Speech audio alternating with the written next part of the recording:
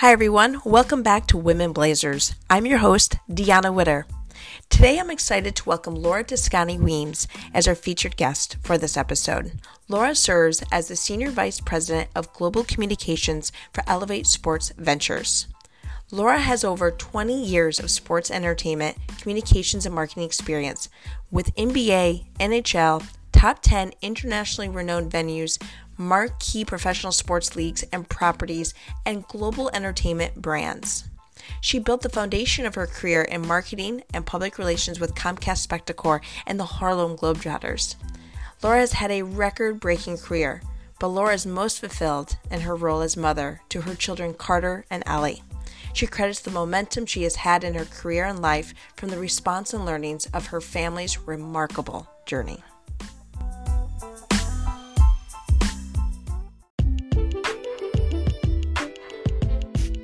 I want to flag before I answer this question that when you reached out and said, let's do this interview, let's talk about this. And as a PR executive, I deferred you to another executive, which is my job to put forth my brilliant executives, especially under this amazing platform you've created for women in sports.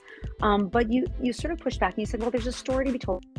I did want to take a second and just appreciate the fact that you have pulled together a really diverse group of guests for this podcast. You've got LGBTQ mothers, you've got single women aspiring to manage a family and a career, you've got diversity in title and verticals and property type and league. And I do want to really just take a moment and appreciate the fact that my story is unique, and I especially have struggled in finding other mothers with special needs children of my son's nature, which I'll get to later. But I wanted to just thank you for a moment for pursuing diversity in your guests. Well, thank you so much for acknowledging that. It means a lot to me, and everybody's journey is so unique and special, and we can learn so much from each other when we just open up and find the courage to share.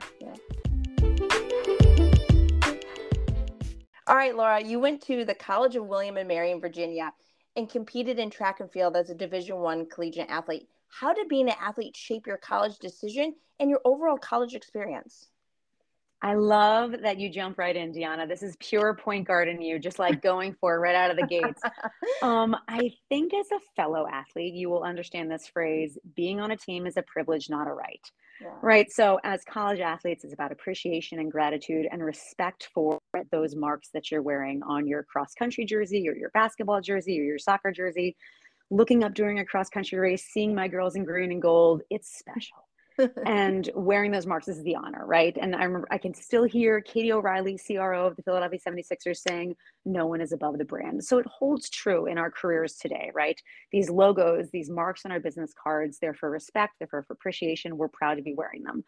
And William and Mary was one of those schools where you had to be ferociously involved. Mm-hmm. And I was like the 12th season athlete. I was all conference, all region, a captain, 4 years, Penn Relays, like all of the things, a tour guide, the President's Award, like all of the stuff, right? And still, I remember vividly sitting in Cambridge University one summer and a classmate saying, well, why aren't you a double major? And again, the expectation was that you were going to be ferociously involved. So I picked up my second major my junior year. I was cutting open cadavers. I was reading Chaucer. And that kind of phrase, more is more, followed me started on this journey in college and continued through my career. So it's the glorification, I will say, of especially for the lonely cross country and track and field runner, what you're doing when no one's watching, the early morning stims, the 14-mile runs on Sunday morning, the 100-mile weeks in the sticky summer Williamsburg air, and the 5 a.m. swims with the buoy between your legs. It just, I think everything about that college athletic experience mirrors what we went through future moving forward in our careers in this industry. We've all been the last car in the parking lot leaving after a game night. We've all opened the arena at 4 a.m. for TV hits. What excites me and what I'd love your take on today is when you think of what you quietly went through in those training rooms in the morning, getting your stim, to what sort of the glamorization of those efforts are right now with women in sports and NIL and the opportunities in social media. How do you think that would have impacted your college experience as an athlete? I think I would have thought about it completely different. I think as an athlete, I think about it more, it was about what I was gaining about the team, and with NIL and everything else, I think I would start to think about it more as a business. And I didn't think of it as a business. I thought of it more as, what am I doing for the team, not for myself? and ultimately, where is this going to lead me? I knew I was going to be a professional athlete. I don't know about you, but I ultimately saw it as a means to, fulfill a dream and then take that on to a career. Exactly. And I think this, moving into sort of your next question about my graduate school and how that came to be, I don't think I realized that there was a career in sports like so many at that time. And being introduced to the George Washington University through the College of William and Mary Athletics Department and meeting Lisa Del Pinerati gave me that time and exposure to be in DC, to move into grad school, to have more exposure to an active, wise community. And some of those classes in business school were the ones that shaped my perception and appreciation of listening in business and empathy in business and opened my eyes to a larger business world. Whereas in college, I think I was very, very much focused on my athletics and being an active member of that community. When you went into college originally, did you have a vision for your career? My vision for my career was like running the Athens Olympics. I think it was let's go, let's learn, let's become an English major like my father was, and he went on to be an attorney, so that seemed good. But it really, and then I'm, like I said, dissecting human cadavers, after practice for my kinesiology major and not really putting it together. And I think after we spend so many hours in the training room as athletes, you're like, I don't know if I can be a trainer. I think I want to find some other route. So being presented with George Washington University, the opportunities in grad school, the ability to go to the Athens Olympics as a sports business student. And that's where I got the bug, right? Like I'm walking into the opening ceremonies like everyone did in Athens with, they're still painting the wall. And, you're walking into the Reebok house and you're seeing Andy Roddick, and I'm watching the U.S. win like 101 gold medals at the open air stadium that they didn't finish in time. And I remember walking through the Visa house, the Visa Athletic House, and thinking like, this is a job. And you just get that Olympic bug. And, fast forward to where I am today, sitting in LA, heading to dinner before the Sports Business Journal World Congress Conference. I'm going to have dinner with two executives on my team that have vast Olympic resources and Rolodex in their history. Cameron Wagner, our chief client officer, was a brilliant brand marketer, placing the very advertising that I was seeing at those Athens Olympic Games. And Molly Maslini, who founded Infinite Scale, now Elevate Creative, is a decorated history supporting Olympic experiential design. So it's life is long and the world is small. And that Olympic buzz, that was what opened the door to me and said, I have to live in this world. That's incredible. And it's just not like you can tell, like in your experiences as an athlete, as you navigated into, into George Washington University for the School of Business, you knew what you were looking for in the experiences that you were, and that jumping into a career right away wasn't the right thing for you at that time, but you obviously gained those experiences that came full circle, considering what you're doing tonight for dinner. Now, after graduation, you joined Comcast-Spectacor as a marketing manager. So how did you land that first opportunity, and what were some of the key takeaways from growing in that organization specifically? So I always say that first job, and again, this is sort of a theme that should follow us throughout our careers. The first job is about education, access, opportunity, inspiration, right? Am I being educated? Do I have access? Is there opportunity? Am I inspired by this company? And that was a period of amazing, brilliant, vibrant growth for Comcast-Spectacor at the time. And the other thing I typically say is don't be married to the logo that you want on your first business card. Of course, have aspirations to put that NFL logo or that NGB logo or that Nike logo on your business card someday, but take this first job for those first things. And many of my peers, 20-something peers coming into Comcast-Spectacor at the time, had those really cool Sixers and Flyers logos on their business card. And they were going to have aspirations to move into the revenue and commercial side of the business. And here I was with the monster trucks and the Libizon Stallions and the Disney on Ices and the Sesame Street Lives and Harlem Globetrotters. And if you can sell My Little Ponies Live and Distance Skating's Gretchen Wilson's Country on Ice, you can sell anything. But I appreciated that when it came to opportunity and access, I was placing hundreds of thousands of dollars in advertising in a top 5 market in the country. And I had the opportunity to play with these extraordinary global brands. And that time working with a Feld Entertainment or a V Corp deeply influenced the way that I saw brand and brand guidelines. And I still do media training today where I refer to the phrase, be a Disney princess, when it comes to diligence and respect for the brands that you are supporting. So Comcast-Spectacor was such a rite of passage time in my career, and I was thrilled to have done it in my early 20s. Everything from how do you shut down Broad Street to march elephants down for Ringling Brothers to the $1,000 dog nights and what I call sort of bubblegum PR, right?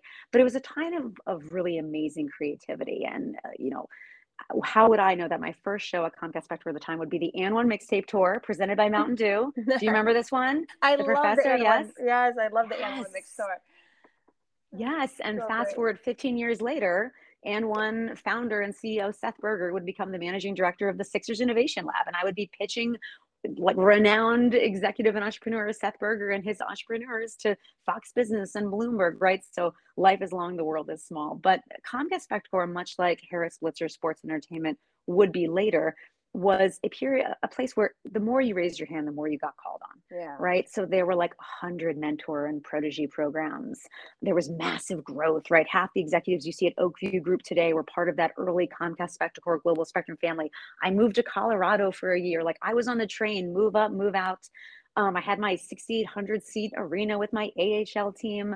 I came back to Philadelphia. I took over the NLL Philadelphia Wings business operations from Frank Maselli, who continued on his journey towards the San Antonio Spurs. But from a mentorship and a teaching perspective, Comcast-Spectacor really gave me all the tools. And I'll notably call out Lara Price, who was at the time president of business operations for the Sixers, stopping by my office one day when I was running the Philadelphia Wings and saying like, "Hey, why don't you come to my weekly staff meeting? Why don't you just listen and watch me run this business?" And what was inspiring was not just the way she ran those meetings with poise and focus and confidence and all of the things that Lara Price is, but that she was proactively, as a president, reaching out to me like a young director, call it, to initiate a mentorship relationship with a division and a department and a team that was in no way underneath her. Yeah. And acknowledging how unique and new it was going to be for me to sit in front of this boardroom and manage a team in a position I'd never had before. So that was the beginning for that specific mentorship relationship. That was the beginning of a 15-year mentorship and deep friendship. That's remarkable. And I love like the message just in whole, look for, that first job. It's about education, opportunity, and access. It's about finding those opportunities that's going to give you the opportunity to have mentors like you had with Laura and get access to the individuals like that, being brought into the room, to be able to invest in your ultimately career and ultimately tap into your passions. You didn't know what your passions were probably when you went in, but you walked away with those passions, I imagine. Oh, absolutely. I think I was on the train at that time. The Global Spectrum train was taking me towards Venue GM, right? That was sort of the path. You went to your Global Spectrum building, you became a director of marketing, then you became a GM, then you were booking the building and you were dealing with the Live Nations and AEGs of the world. And I was wildly inspiring. I was all in. I absolutely adored my job. Just loved it. So your journey takes a completely new purpose in 2010 when you and your husband welcome your son into the world, and the title of mom or mother becomes the most important title that you'll ever hold. So just curious if you can share with us your family's extraordinary journey. Oh, Deanna, you're so sweet. And I wanna flag before I answer this question that when you reached out and said, let's do this interview, let's talk about this. And as a PR executive, I deferred you to another executive, which is my job to put forth my brilliant executives, especially onto this amazing platform you've created for women in sports. But you sort of pushed back and you said, well, there's a story to be told. I did want to take a second and just appreciate the fact that you have pulled together a really diverse group of guests for this podcast. You've got LGBTQ mothers, you've got, single women aspiring to manage a family and a career. You've got diversity in title and verticals and property type and league. And I do want to really just take a moment and appreciate the fact that my story is unique. And I especially have struggled in finding other mothers with special needs children of my son's nature, which I'll get to later. But I wanted to just thank you for a moment for pursuing diversity in your guests. Well, thank you so much for acknowledging that. It means a lot to me, and everybody's journey is so unique and special, and we can learn so much from each other when we just open up and find the courage to share. Well, you were very for this one over here who likes to be on the other side of the camera. You've done a lot to get me in front of the microphone here, but I'll answer your question with a quote from Rudyard Kipling's poem "If." And you're an athlete, so I know you've heard this one before. But one of the lines is, "Watch the things you gave your life to broken, and stoop and build them up with worn out tools." And that line always echoed with me through that hard period of my life. And you and I both you had your twins when you were 28. I had my son when I was 28, which seems very, very young now. Yes. But right. But we were both, and you were with Teambo at the time, and I was running this Comcast-Spectacor, gamut, and we were both moving very, very fast. And we had all of the things, right? That I'm the Division I athlete. My husband's this all conference football player, and I've got the cool sports job and the house and the wedding and all of the things.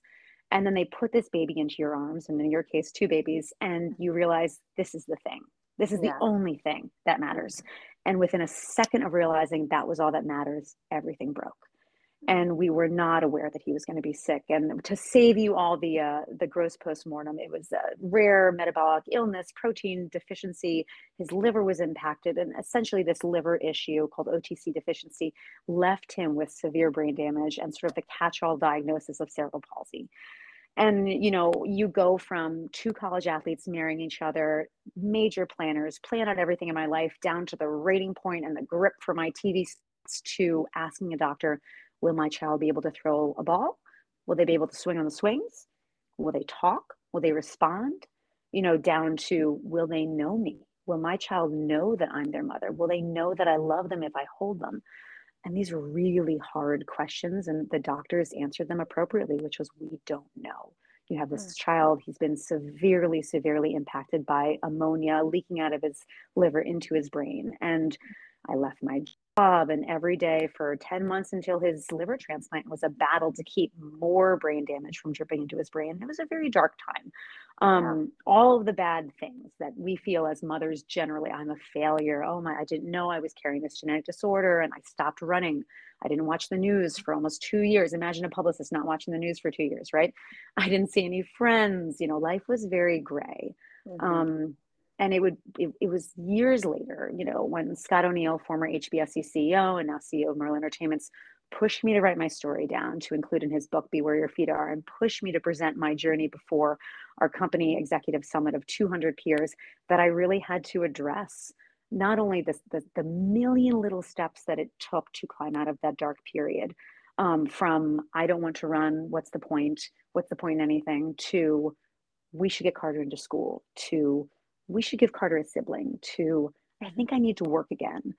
And my son is what I call super duper special needs. He is nonverbal, non-mobile, wheelchair bound, quadriplegic. Life is really, really hard.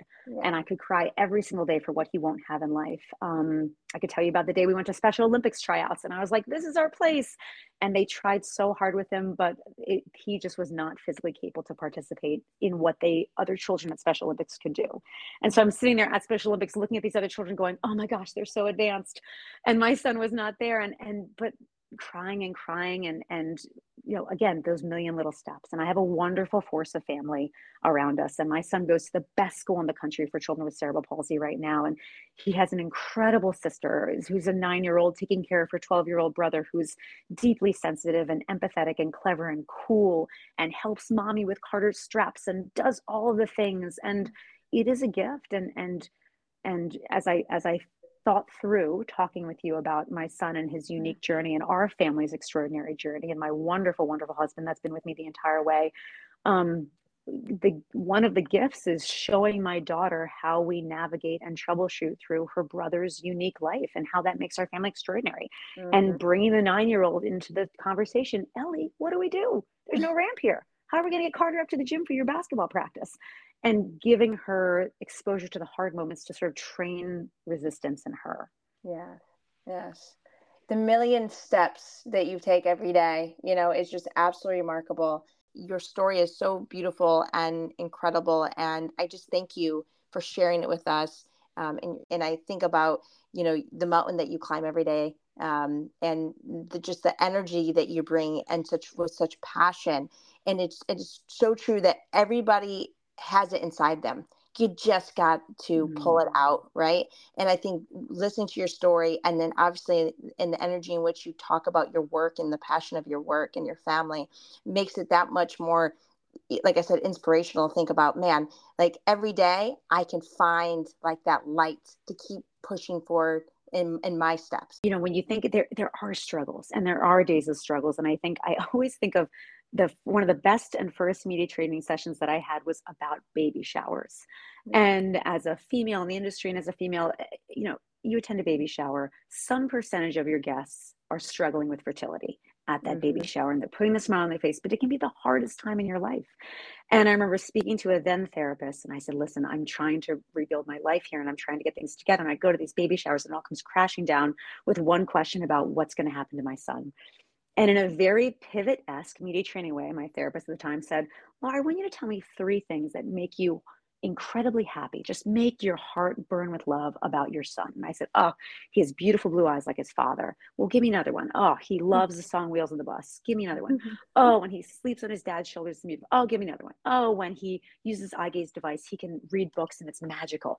All right. Now, when you get those questions, and again, this is a very media training-esque pivot way. When you get the hard question, I want you to go straight to one of those facts that makes your heart just sing. And it was such an important tactic for me to rebuild myself, that when you got that hard question, you know, will he ever walk? What's going on? How sick is he? To go, let me tell you about his therapy right now that he's getting at this incredible school.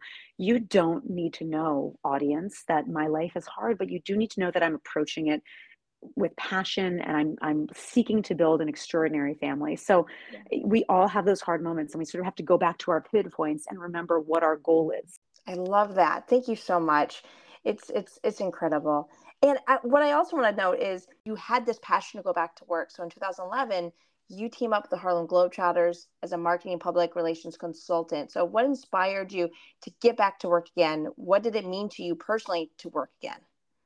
You know, this was a very, like I said, this was a period of, I went radio silent on almost all of my friends for 2 years. It was very few social media posts, no networking, not reading the news, to, you know, those baby steps back and realizing I think I need to work again.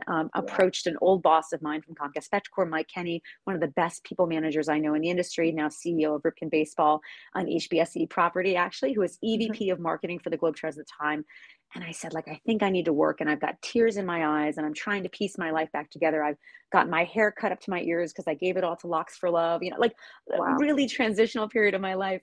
And, you know, jumping into 2 little shows in like Albany and Rochester, 2 years later, you know, 50 shows over 25 markets. I'm putting on the Harlem Globetrotters event at Fashion Week.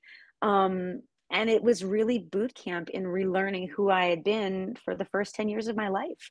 And that period, in terms of a career, not just rebuilding myself and understanding that I could work again and feeling proud again, and having my daughter and getting my son into his wonderful school and getting my son his first wheelchair. And it was a major transitional time for us.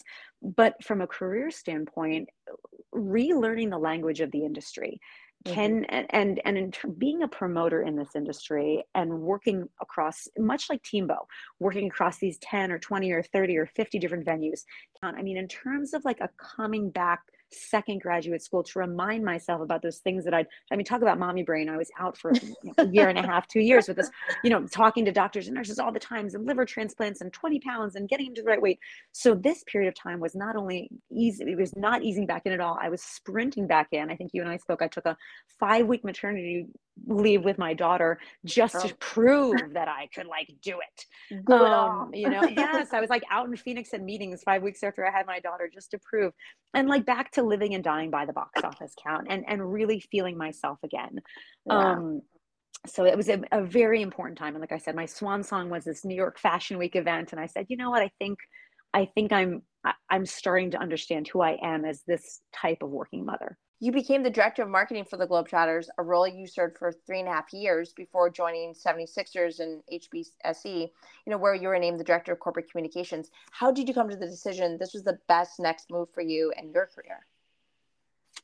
Yeah, the Globetrotters was absolutely a natural step. And, you know, I think it comes down to, not to make too many track and field metaphors in this conversation, but it comes down to understanding where you are in your life and what pace you need, right? I have a big poster that a girlfriend made me on my wall that says, you can have it all. And we all know that's not necessarily true, but it's about what you want in that all and understanding the pace that you need. And I was still struggling with who I was. I thought what a working mother with a jogging stroller looked like, but I was a working mother with a wheelchair. And I was still sort of struggling to find her somewhere to look up to, the way that I used to look up to Laura Price, for example, as a young executive. Yeah. And it was, a few people said, you're going to have to just be her. She doesn't exist. She's not here in the way that you want her to be. You're not going to find this other woman and this other mother. That's going to be you. And so through the Globetrotters, and it was Laura Price that said, I think we're doing exciting things in the Sixers.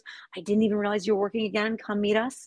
That led me back to the Philadelphia 76ers, an organization that I'd done deals for in my early 20s.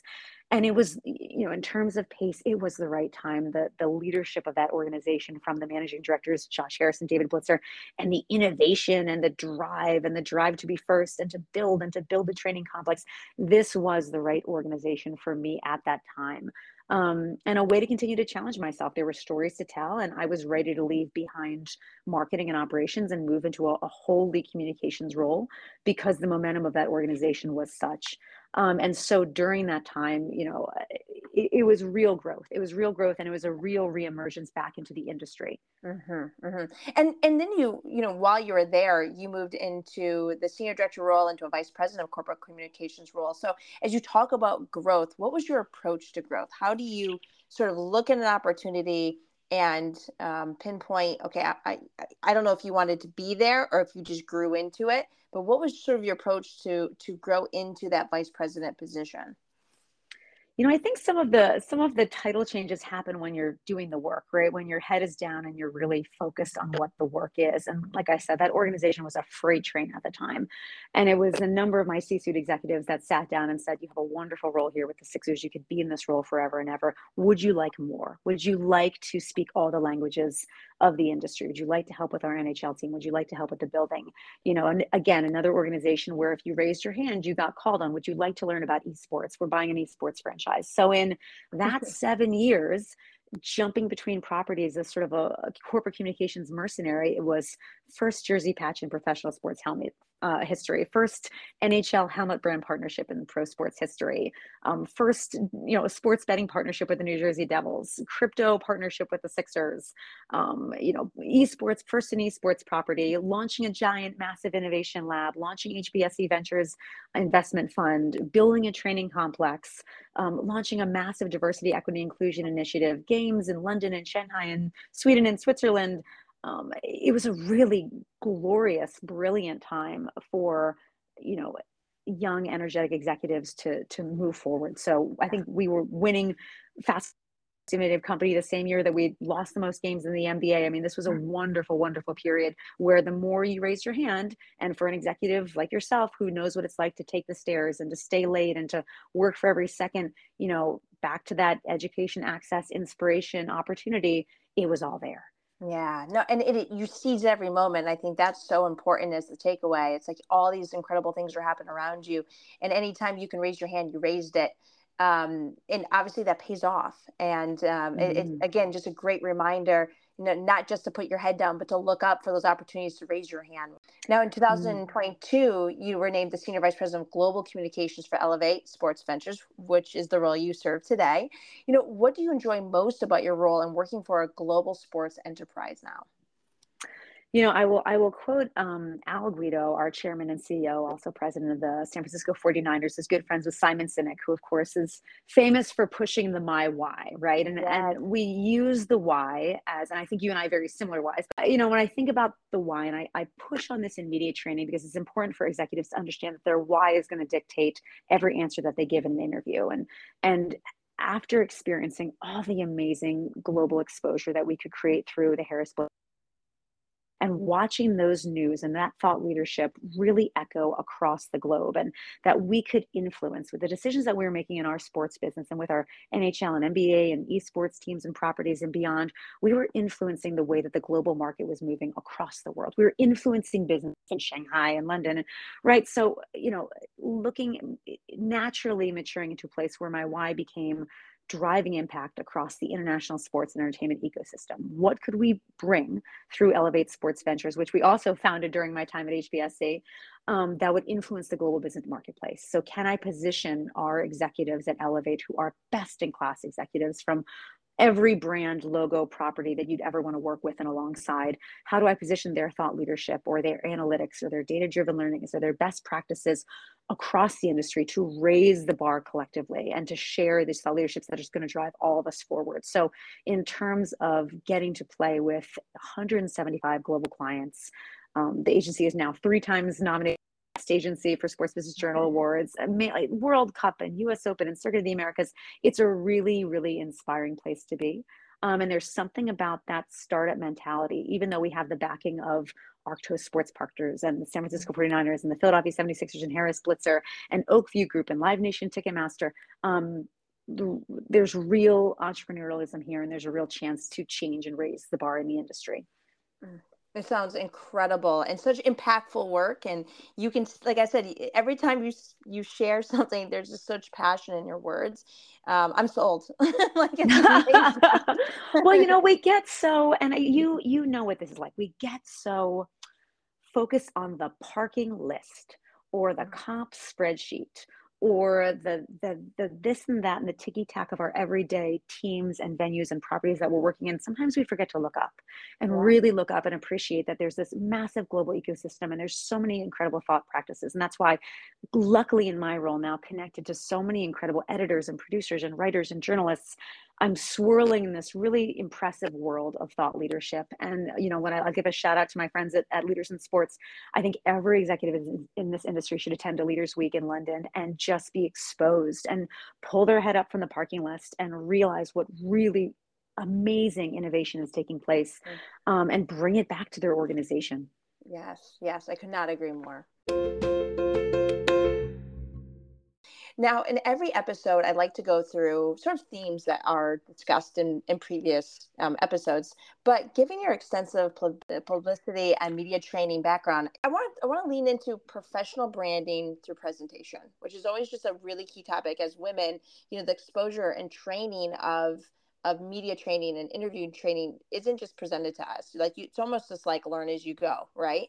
So we'll love for you to sort of share and sort of walk through some of those key best practices or tools that you give others for their interviews. I love that you're going to let me talk about this, because I was like, let's rush through my career and get to the really fun stuff, right? This is my passion point. I love this. And again, I love what you've done with this platform. I love that you've made it an opportunity. I love that you've made this an opportunity for female executives to listen to other female executives tell their stories from a diverse array, right? We've talked about this earlier. You've got so many diverse executives here, and not just in their job title diversity, right? Yeah. So what I love is, and in interviewing them, you probably challenged executives that are not media facing to examine their story. Yeah. So I'm going to tell a quick Hugh Weber story, one of my fabulous mentors from HBSC, now CEO of the Seattle Sounders. We're in a mentoring session one day, and he said, Lara, in one hand, I want you to hold up what you think of yourself, your brand, who you are, your values, everything you stand for. I said, great, got it. And he said, on the other hand, I want you to hold up how everyone else sees you, how your peers see you, how the world sees you. And I said, great, got it. He goes, now, how close are your two hands? The distance between who you are, your values, your why, and how the world is interpreting you and how you're showing up and how you're being seen is where you're going to suffer in your life or in your career. So how closely can you bring those two things so that in every decision that you're making and answer you're giving, it's all coming from that why. It's all coming from your very core. Does that make sense? Yes. I love that. So I love that as sort of the basis for and first step into the discussion around your personal brand and who you are as you show up in these interviews. Typically when I do a media training, I start with a cold open of Jay Shetty with his beautiful English, South Asian Indian accent, telling a Socrates parallel about the 3 filter test. And it's really like, when you're speaking, is it true? Is it good? And is it useful? Right? If we look at everything that we're sharing with our journalists, is it true, good, and useful? And so often our media executives don't necessarily want to prep. They say, I want to be authentic. I don't want to prep. And it's not necessarily about being inauthentic when you prepare for an interview. It's about being efficient. It's about having empathy for the journalists with whom you're working, who have 18 other interviews to conduct that day. It's about, if you're at Cheddar News and you're doing an interview, it's essentially like doing an interview in a bounce house at the New York Stock Exchange with whistles blowing and bells going and people going by on cell phones. It's like being at an 8-year-old birthday party, right? If you can do an interview there, you can do it anywhere. But understanding that even during that interview moment, you are there to create content that's well packaged. So most executives head into their first interview experiences because you have to reach a certain point in your career where speaking to media is part of your career goal and job description, where you're entering a new role. So for example, Deanna, when was the first interview that you gave in a new role? Oh man.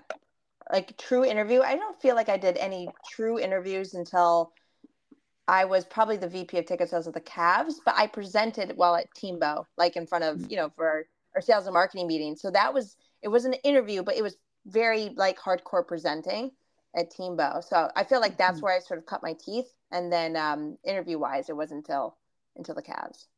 I want to come back to presenting because that's its own hour-and-a-half long podcast, and there's such an art to the presenting and your voice inflection, and you have such wonderful warmth.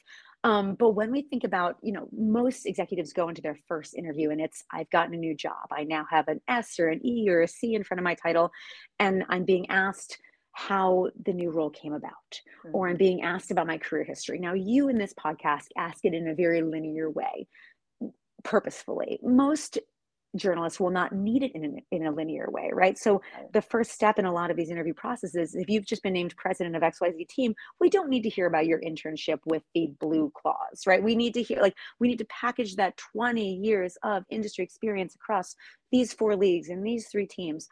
So working with executives to package their expertise into that 12 sentence or less background, right? And then can you, as you say, how did this come about? You are working with XYZ team. Instead of saying, well, I met John for coffee, or I bumped into him at the Sportico event and he asked if I wanted to do this job, or Len Perna, your friend at Turnkey, put us together, saying, I have 25 years of experience in X and Y and Z.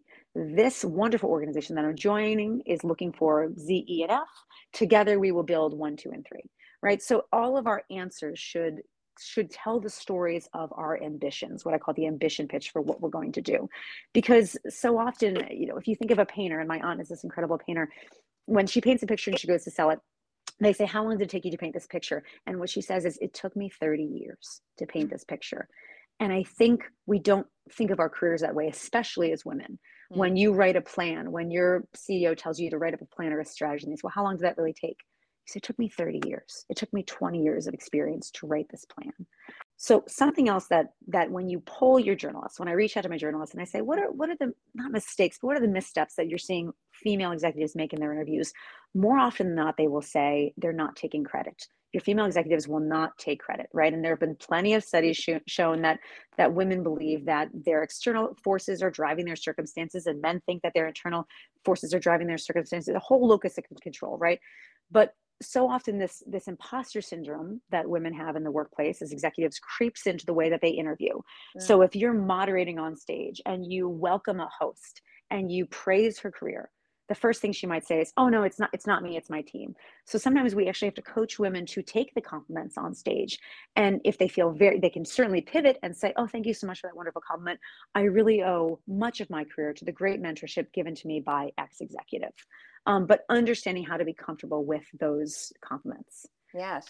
So there's a wonderful quote by Winston Churchill that says, if you want me to speak for 2 minutes, it'll take me 3 weeks to prepare. If you want me to speak for 30 minutes, it'll take me a week to prepare. And if you want me to speak for an hour, I'm ready now, right? But so often we don't package and stop and prepare our stone on your interview. And she's talking about the 3 Ps.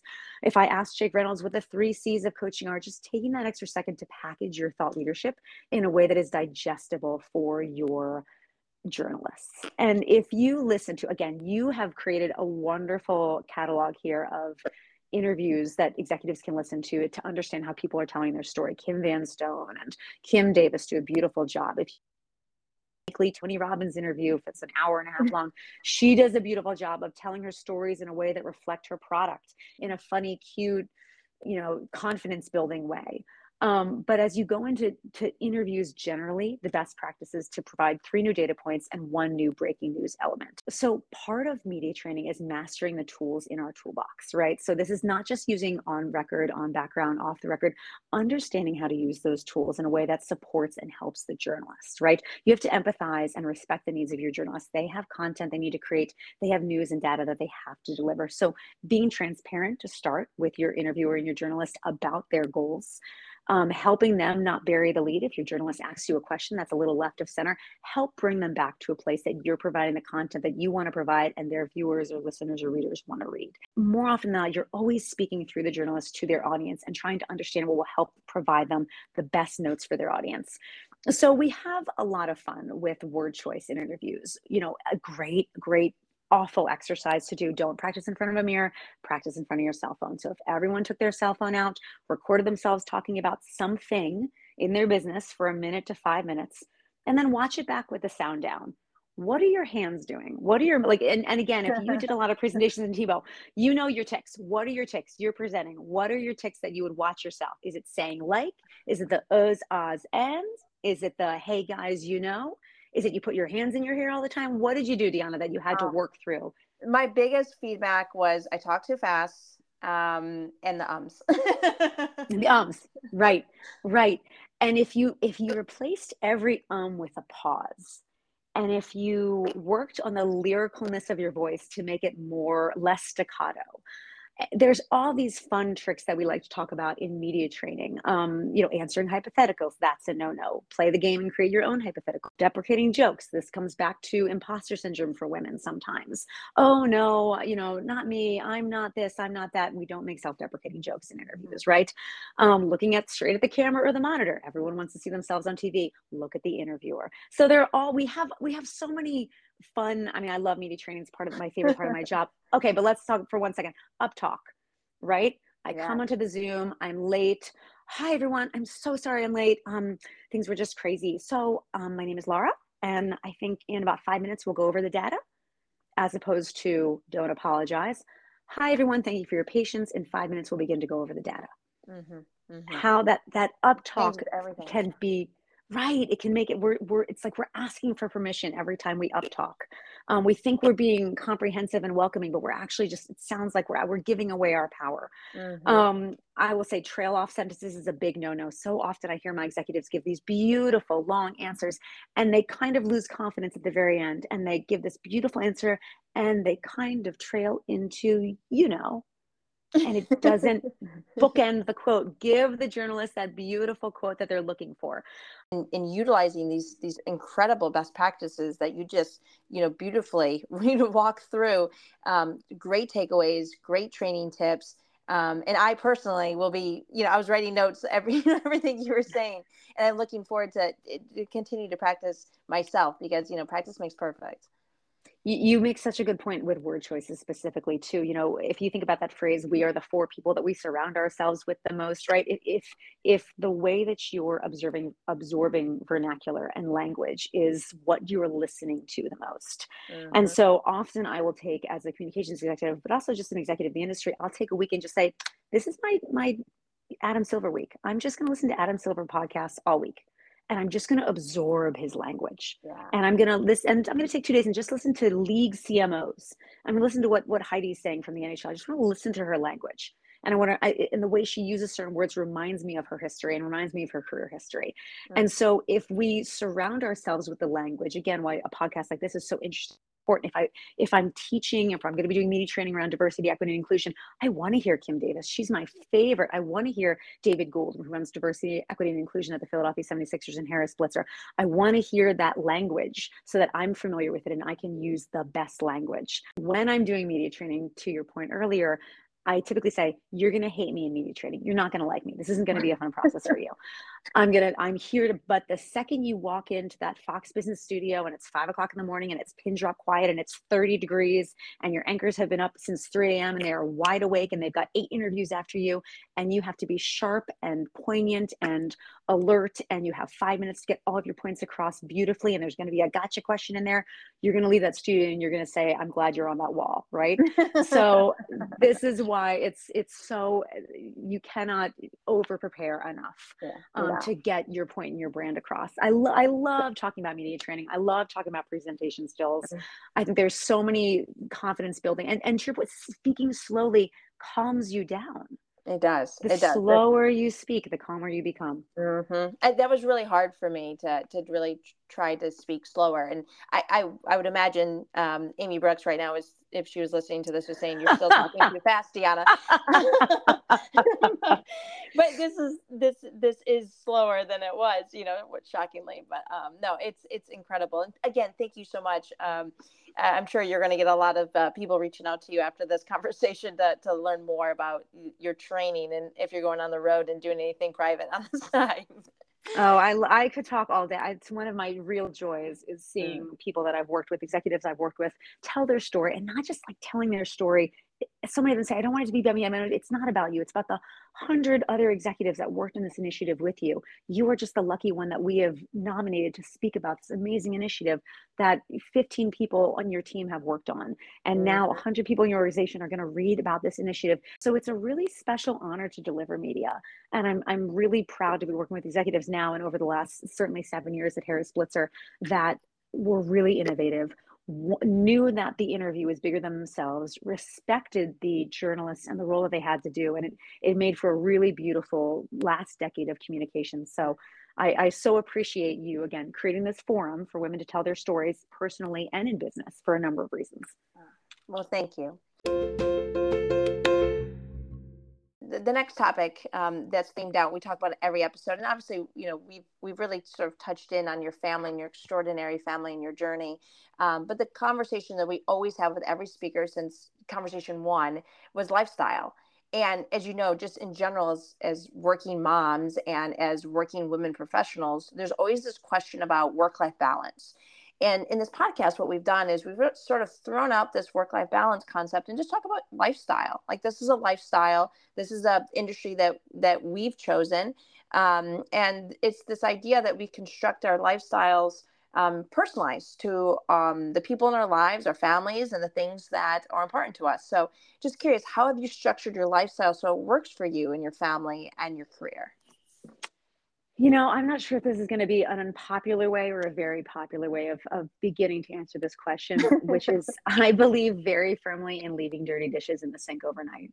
I believe in laundry baskets that are full of clean clothes that just sort of age and they get put away when they get put away. I believe in priorities, right? I joke about the sign on the wall that says you can have it all, and it isn't all. It's what you decide that all is, and you prioritize what all is, and you find creative ways of including what all is satisfying to you. I'm coming off of a weekend with, 2 hours of my daughter's field hockey, 3 lacrosse games, 1 softball game, 1 trip to urgent care for strep throat, got up at 4 a.m., jumped on the Concept 3 rower, caught my flight at 7 a.m. Here I am in LA, a full incredible week of Sports Business Journal World Congress and Elevate Sports Ventures Summit, Company Summit in front of me. I've got a really cool Angel City FC event on Wednesday night that I wish you were in town for. I know. Desperately.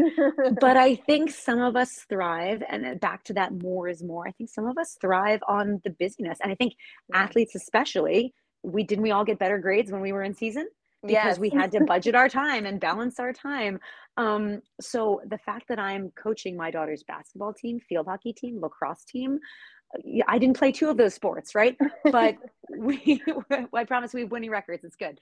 But this is, and I also work for executives I work for a lot of executives who are girl dads, to be honest. Yeah. Al Guido, father of 3 girls. Chip Bowers, father of 2 girls. Scott O'Neill, father of 3 girls. Hugh Weber, father of 4 or 2 girls. Jake Reynolds, father of 3 girls. Like, I work for a lot of girl dads, which has always been special to me. So to know that I'm on the phone with Chip Bowers while he's driving, Poppy or Charlie to a ski trip, or I'm catching up with Al Guido while he's, grabbing rebounds with his daughter outside shooting hoops, or that my daughter grew up alongside Jake Reynolds and Jillian Frichette's kids at the Bunker Suite at the Devils games. I mean, those are really special memories. And how special are we in this industry that you can bring your children to events and they can share in this magical industry that is so important to you. I mean, the first time I saw Disney on Ice, a property I'd worked with for 10 years, with my daughter who was 4 years old, I bawled my eyes out. I cried. I was like, it's so beautiful, right? Like, and this is the magic. I mean, as a working mother in this industry,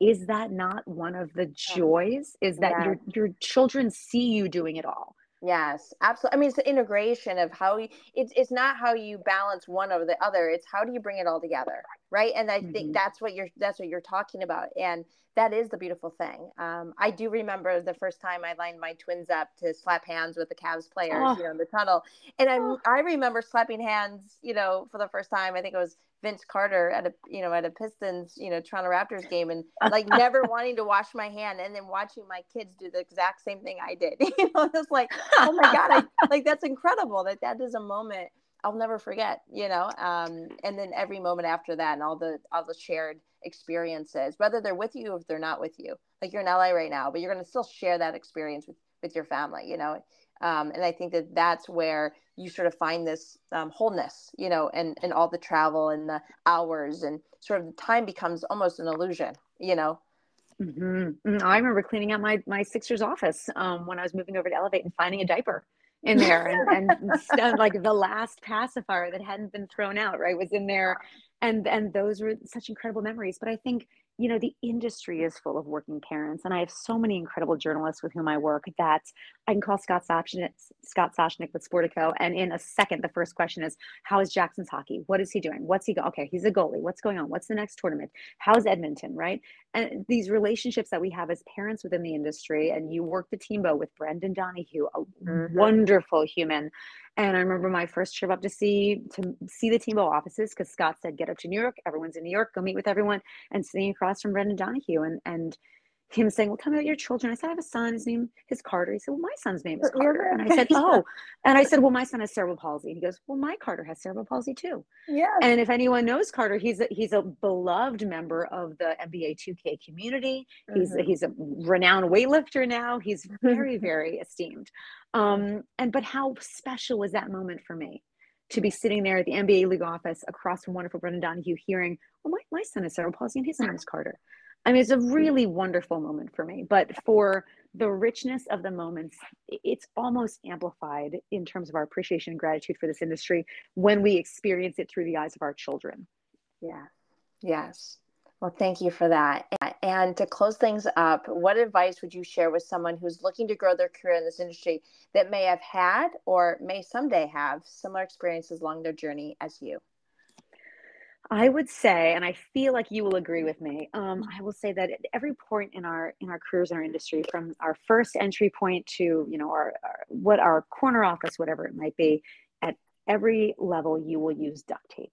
At every level, you are going to be looking for a Sharpie at the last minute. And I remember, whether I was with Disson skating on ice up to the NBA teams at the last minute, everyone needs duct tape and everyone's looking for a Sharpie. Now, that's as metaphor as much as it is sometimes we all need a Sharpie, which is why we have them attached everywhere. But you have to understand that it's going to be a gritty industry, and that's why we love it, right? We love being the last car to leave sometimes because we love this industry.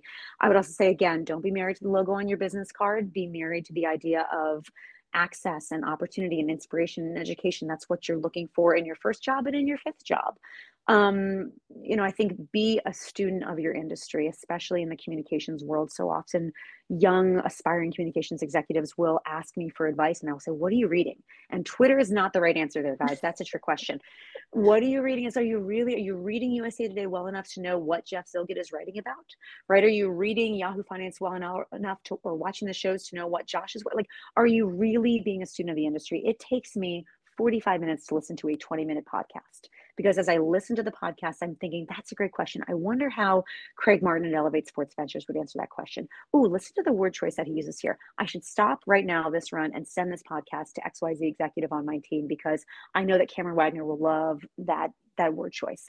So it's, as long as we're continuing to listen and learn and read, for right now, as a student, especially, the world is your oyster. You have so many opportunities to learn and engage with the industry. Thank you so much for that advice, your insights, sharing your story with us. You are amazing, Laura. And I thank you so much for taking the time with me. Well, congratulations on your, what was it again, 63rd episode? 63rd episode, yes. Holy smokes. Well, can I push you to tell your audience the quote that inspired you to start the podcast because I thought it was so fabulous. Be brave enough to suck at something new. I love that. I think you are so brave, and all parts of this were positive and incredible. And you are a wonderful shining example of an executive that has used their platform and used their voice in a powerful, impactful way. More and more happy that there are examples like you for younger generations of sports business executives, male and female.